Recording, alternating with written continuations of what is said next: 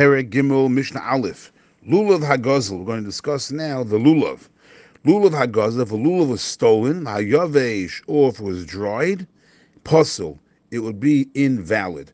The Rav explains if it's stolen, so there's a problem with the Torah says l'kachtem, meaning lachem. You have to take your lulav. So if you stole it, it's not yours.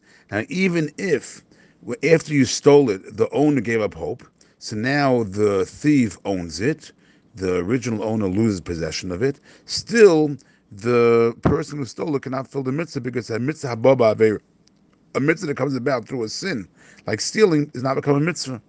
And by yavish, if it is dried out, the problem is that it's not hadar. Hadar means it has to be beautiful, and if it's dried out, it's not going to be beautiful. The Mishnah continues now. Shel ashera, a tree that was used for idol worship.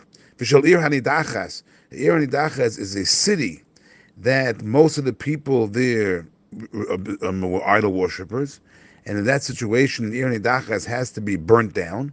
The people are killed as well as everything in the city, like the trees. Puzzle. Those trees, a tree that's an Asherah tree, or a tree that was an Ir Hanidachas, are invalid. The reason there is because of the specific measurement that a lulav has to have. And since these trees have to be burnt down, so therefore it's like it was burnt down already, and therefore there's no measure, it doesn't have the proper measurement. Niktam Rosho, if the top of the lulav was cut off, a nifritzu alav, or it was spread out, meaning the leaves were torn off. They were torn off, but as the Rav says, it was tied together, puzzle. It's going to be invalid because, again, it's lacking in beautiful, in hadar. Nifridu alav, what if it was not torn apart, it was just spread out, like the branches of a tree? Now, the case of nifritzu was actually separated, but it was tied together. Here, it's actually, it's connected, but it's spread out. Nifridu alav, kosher, it's going to be kosher. Yehuda says, no, yagdenu mulmala, you have to go ahead and bind the leaves together at the top over there, so that they lie together against the spine of the lulav. Tzine har habarzel, lulavs that come from the palms of har habarzel, of the iron mountain.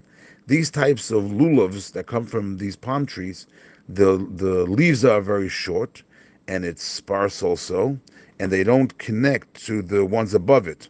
So what's the halacha? So it says the Mishnah Kasher is kosher, but even though it doesn't overlap with the one above it, it has to reach the one above it. As the Rav says, Shirosha Shalzeh, the top of the one on below has to reach Magilat Tzad Ikar Shalzeh, has to reach the bottom of the space of the bottom of the one above it.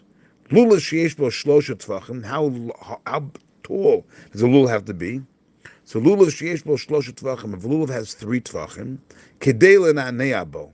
The way the Mefarshim explained it is that the hadassim and aravis that are tied to the lulav have to be 3 tvachim. So the lulav has to have those 3 tvachim together with the hadassim and aravis.